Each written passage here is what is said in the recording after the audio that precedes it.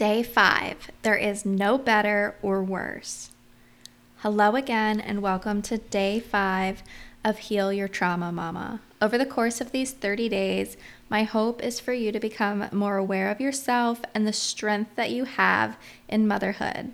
I hope this allows you the time to look deeper and heal so that you can become more present and look at motherhood in a whole new way. I'm sure you've all heard the saying, the grass is always greener on the other side. And I feel like this can relate to us comparing ourselves to others and also comparing ourselves to ourselves. And with that, how things may have been or how they will be once we have something we wish to see in our life. I get it. It's so much easier said than done, and it can be so hard sometimes, but we need to stop comparing ourselves with others and other versions of ourselves. There is no better or worse. We are not a better mom than another because our child slept through the night. We are not a worse mom because we didn't choose to breastfeed. These things that we shame ourselves for and generate guilt about is suffocating us as mothers. It's fine to have an opinion, and it's okay if you want to do better. But the fact is, we are right where we need to be. And if we have the urge to improve certain areas of our lives, that's perfectly fine. But we need to appreciate where we're at and understand that these things take practice and patience.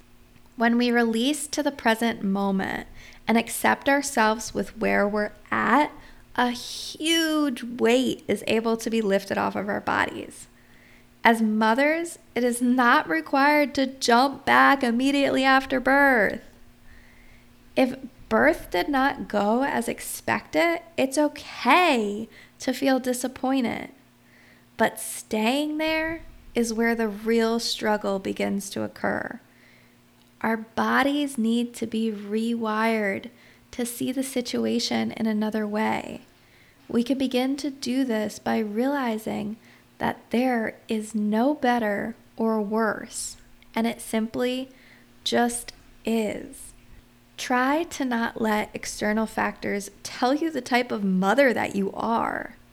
Slowly learn to silence those negative whispers associated with making you feel less of a mother.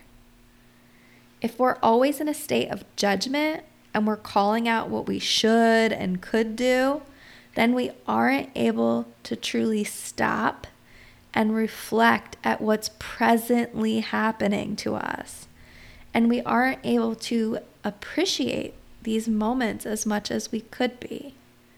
The more we say these things out loud and the more we think them, the more power that they have and the more true they become. Let others mother how they want, and also give yourself permission to do the same thing, because no one type is better or worse. We're simply all on our own journey and our own path.